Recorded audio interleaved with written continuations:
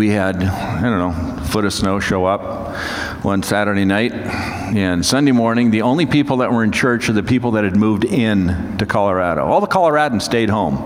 And I'm like, what's wrong with this picture? It's supposed to snow in western Colorado. It's supposed to snow in Wisconsin. It is. And so I'm glad you're here. But a couple weeks ago, I had a procedure on my back, and I'm laying there, and this anesthesiologist and I are talking a little bit, and she's complaining because it's cold. I said, where are you from? Here. I said, it's supposed to be cold. This is Wisconsin. I said, you're an anesthesiologist. You have a lot of money. Move.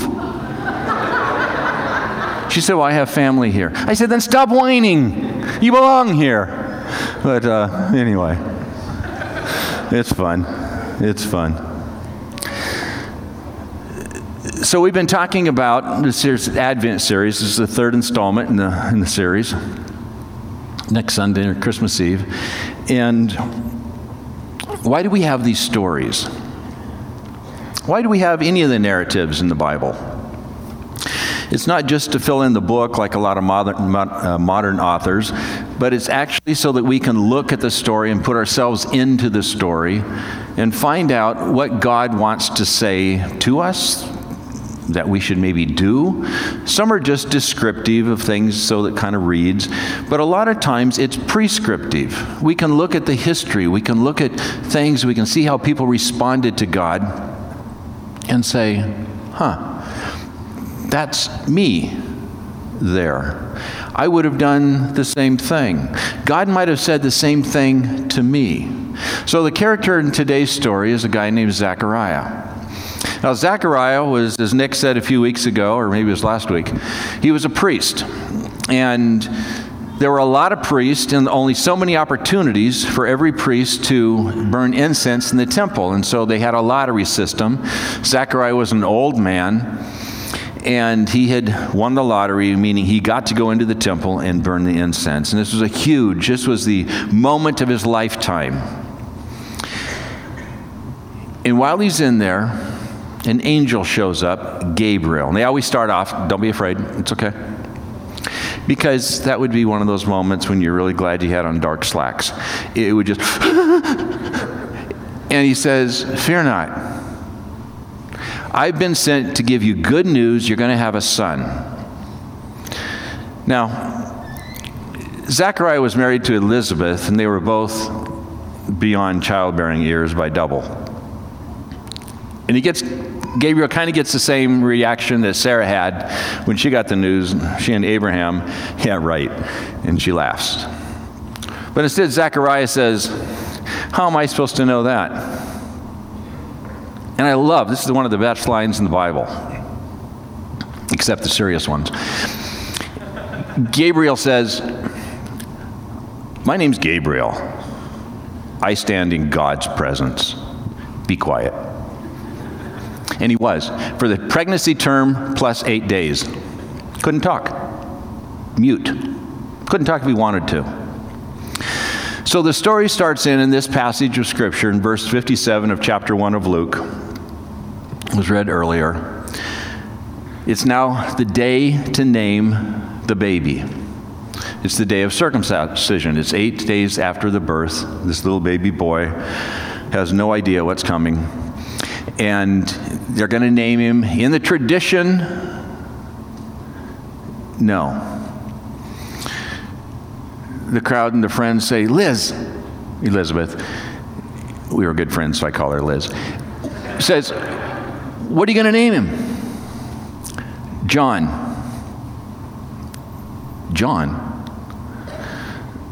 It's supposed to be Zach Jr.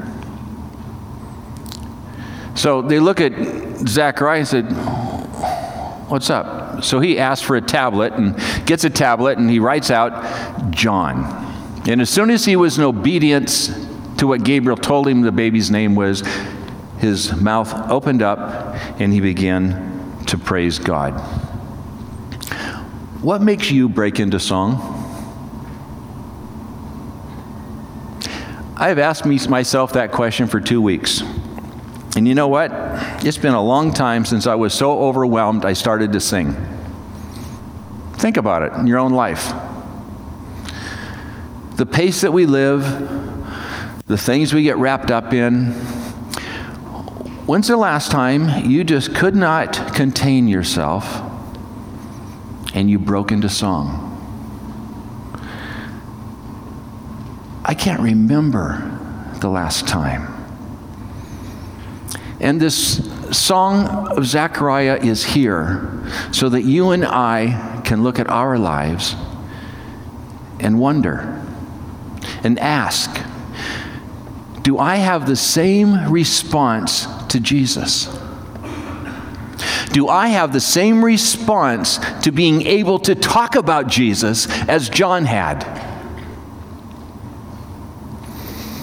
Because that's what we have.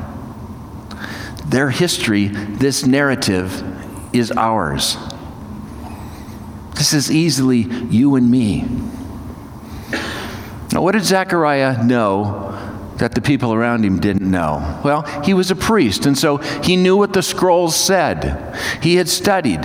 He knew that God had promised a lot more to his people than what had happened. He knew that in Genesis 22:17 that God and Abram had had this conversation.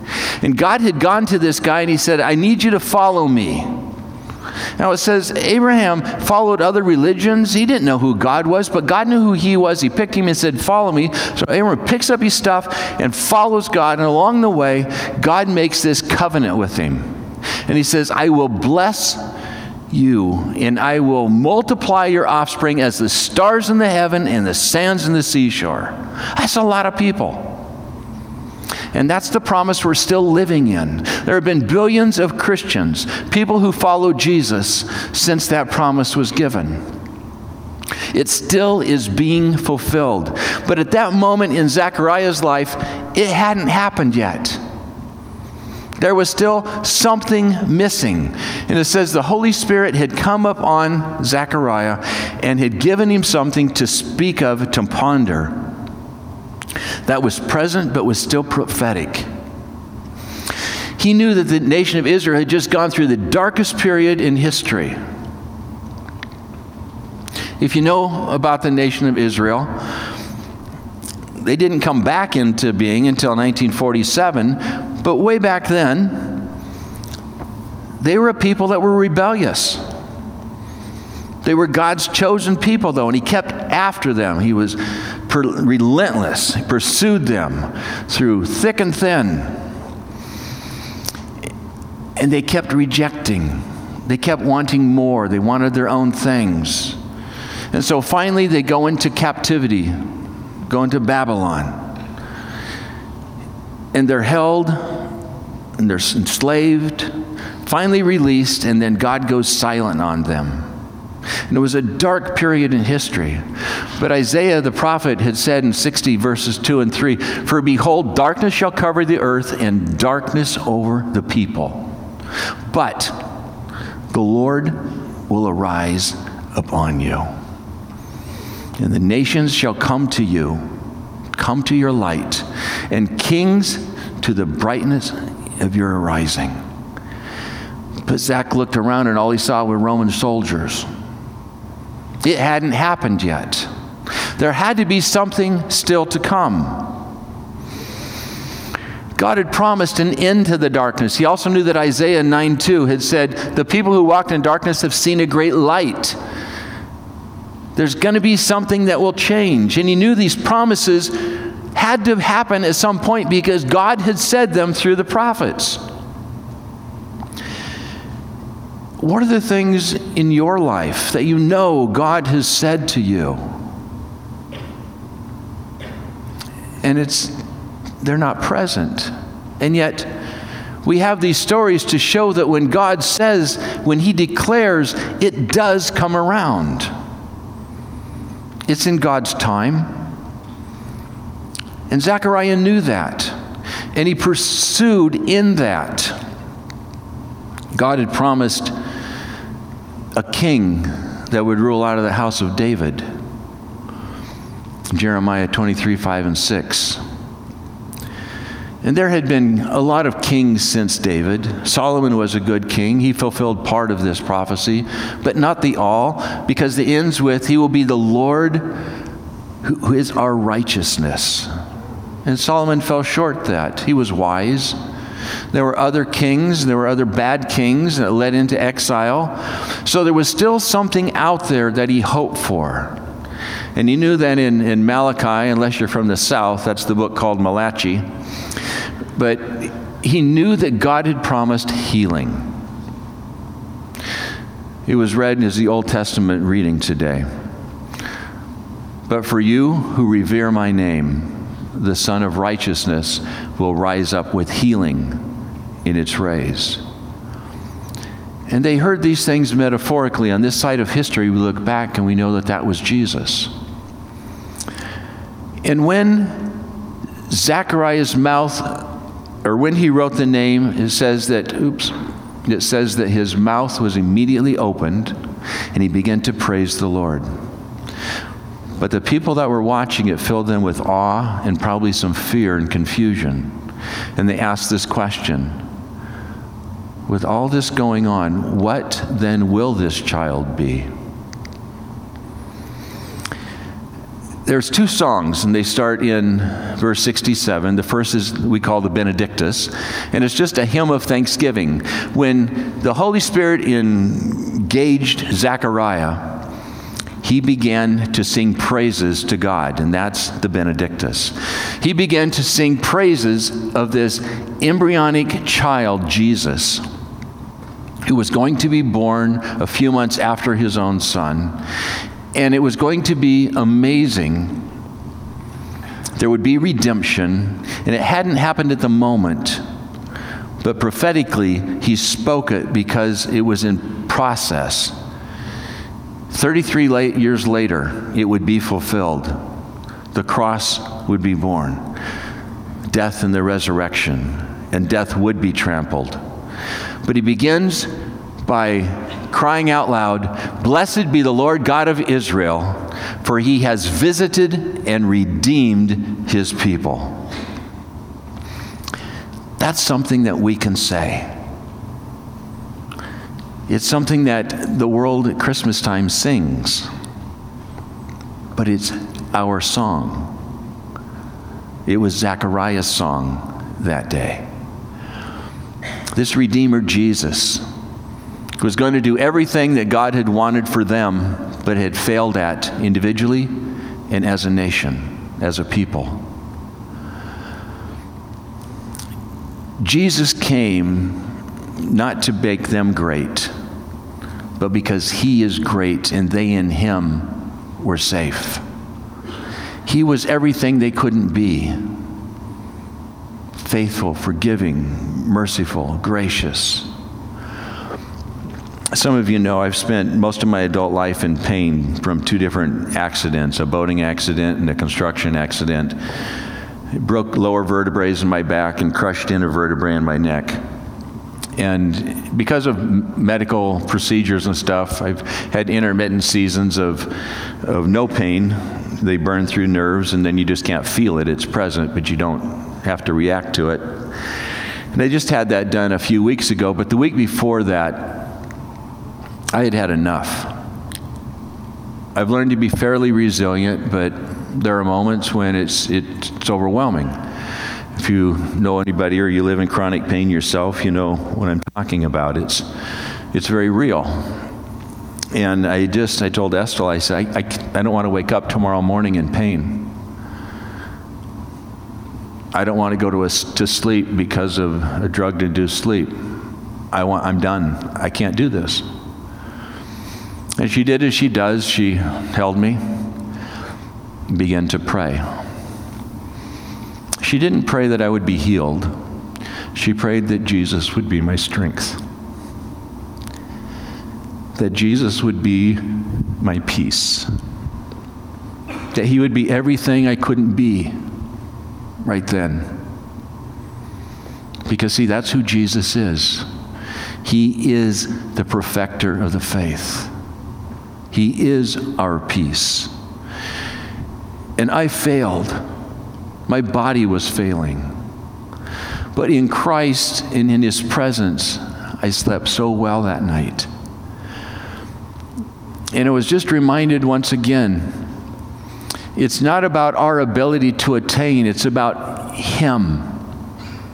It's about what He did attain and who He is and who He is in our present. Israel, how many times did they fail? When God had led them across the Red Sea and out of Egypt, and He crushed the Egyptian army, when Moses is receiving the law, they're down there building a golden image so they would have something to worship that was visible like other countries did. They wanted a king because other countries get kings. Why don't we? All we got's the creator of the universe. Till finally it was enough. And God said, fine, I'll give you what you can do on your own. And it was captivity. And it was silence from God. And many of us in this room did what we could do. And the buzz and the party led to an alcohol problem. The flirting, the office, led to an affair. The climbing the social ladder, the public ladder, the job ladder, led to a mortgage that can't be handled.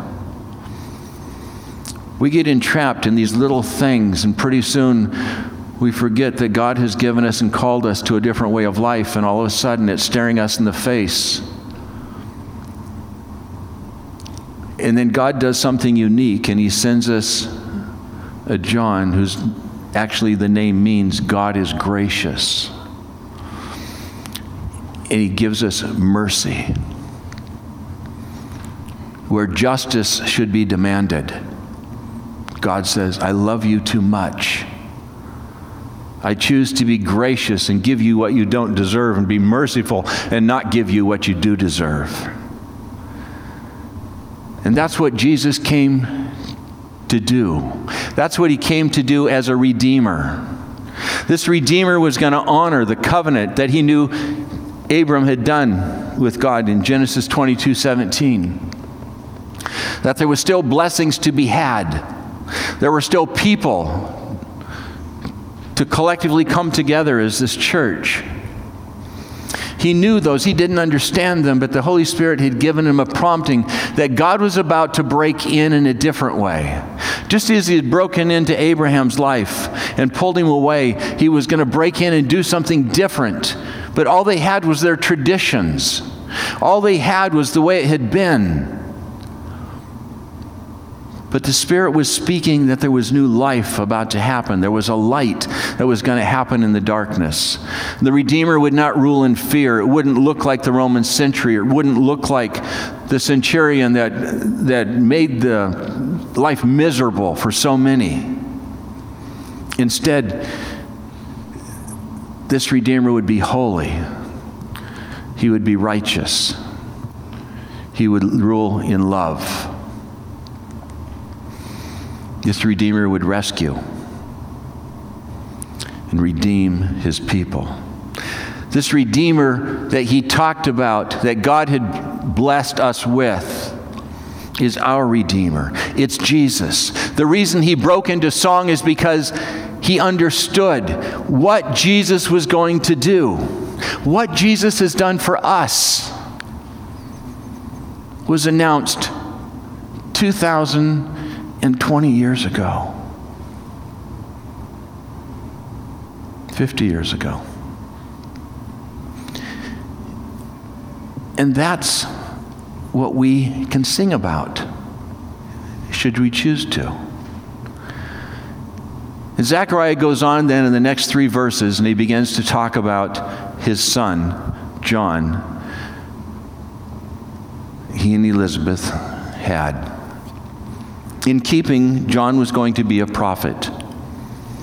He was going to be a prophet in the Nazarite tradition, which meant he was raised in obscurity. When he was old enough, he went to live in the wilderness only to worship God. That was his only thing that he could do. Live off the land. fermented juice could not cross his lips, couldn't cut his hair. He had one purpose, and that was to herald the things of God. And he was to be silent until it was time. Jesus said that John was the greatest prophet, likely because he heralded Jesus himself. The people would be rescued. That was his message. Not from civil or tyrannical rule and oppression, but from their own sin. Mercy would replace what justice demanded. And he would proclaim that those who were doomed to death, they heard probably from the Romans' hand, but we know it was spiritual death, from serving self, from being entrapped, enslaved, instead of this life of liberty, freedom. So that's Zechariah's song, but what is our song today? Jesus has come to redeem his created but sinful people, you and I. Now, most of us in this room are redeemed. What that means for those of you that may not be, or looking at church and wondering why in the world do we get up and come out on a snowy morning and gather together, is that we came to a crossroads where we said, I can't do this any longer. What I'm doing in my life track just isn't working. I need a different people. I need a different way. I need redeemed. I need made new. And that's a choice that we made. But like anything, when we make choices, we get used to those choices, and we sometimes forget the significance of that moment. Remember when you said that to Jesus, I need you? That was a moment you probably wanted to break out into song. That was a moment when life changed. This Jesus who lived a life like ours, died a death that we don't have to, rose from the dead, and defeating everything that Satan had prescribed for us, for you, me. In the domain of the world, this evil that was broken into that Christmas would no longer rule those who chose to believe in Jesus. It exists, but it no longer has the power to consume unless we allow it. Because the blood of Jesus was enough to sever everything, every curse, every litany that Satan had against us over. And God would now bring a new kind of prosperity. Not one that the Romans could conquer or be stamped on a coin, but one that lived inside. One that allowed peace, one that allowed forgiveness, one that allowed mercy and grace. And that's our song. That Jesus opens eyes so that we can see truth, so we can understand we can be rescued, we can be redeemed, we can be liberated. And Zechariah had a song about John. The worship team's going to come up, and we're going to sing a song in just a moment. Then I'm going to come back and we're going to talk a little bit more. But we have to remember that those messages are our messages. Today, we look at the message about John from our perspective. John's message was, there's one coming that's greater than I. I can baptize in water, but he will baptize in spirit and in truth. That's the message that we have.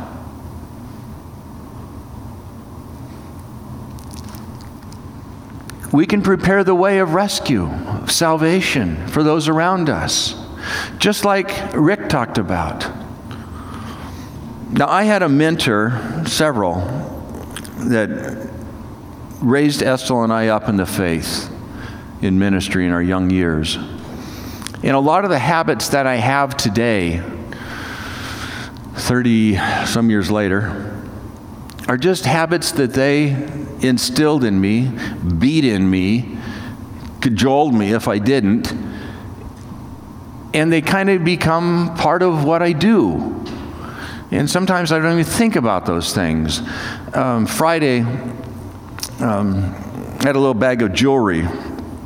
Estill had cleaned out a drawer or something and was just cleaning out some rings that didn't fit anymore, some things her mom gave her, various things, and ended up in a little baggie.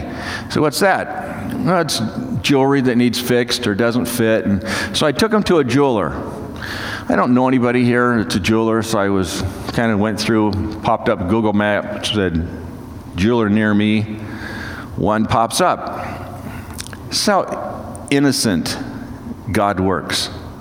I go in, he says, we introduce, small talk.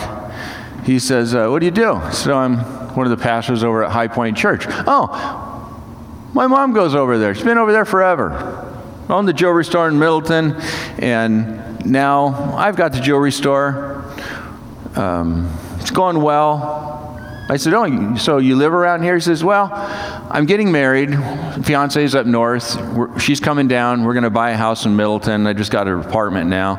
And I said, well, if your mom comes to High Point, you probably should too. And he goes, yeah, that's what my mama says. And I said, well, if you're getting married, here's my card. Give me a call. I'll do you premarital, marry you. You can meet some people at High Point, and we'll live merrily ever after. And he's like, okay. He said, that's kind of strange because we had already talked about going back to church. But we know where we wanted to go because we don't know any church people. I said, well, now you do. Out the door. From there, I went to Home Depot and got a couple things, and I'm coming out, and it's a classic Christmas scene. It's probably something you see in a movie or something. Here's an older couple with a brand new Infiniti G35, beautiful little car, trying to stuff a Christmas tree in it. So I watched him for a little bit and could tell it wasn't quite going to work. Two guys from Home Depot are hanging on each end of the tree just waiting to find out what's going on. I walked over and I said, that's probably not going to work. Keen sense for the obvious. I've got a truck. Where do you live? Oh, down by McKee Park. It's okay. We can do it. I said, I live just north of there, and I'm headed home.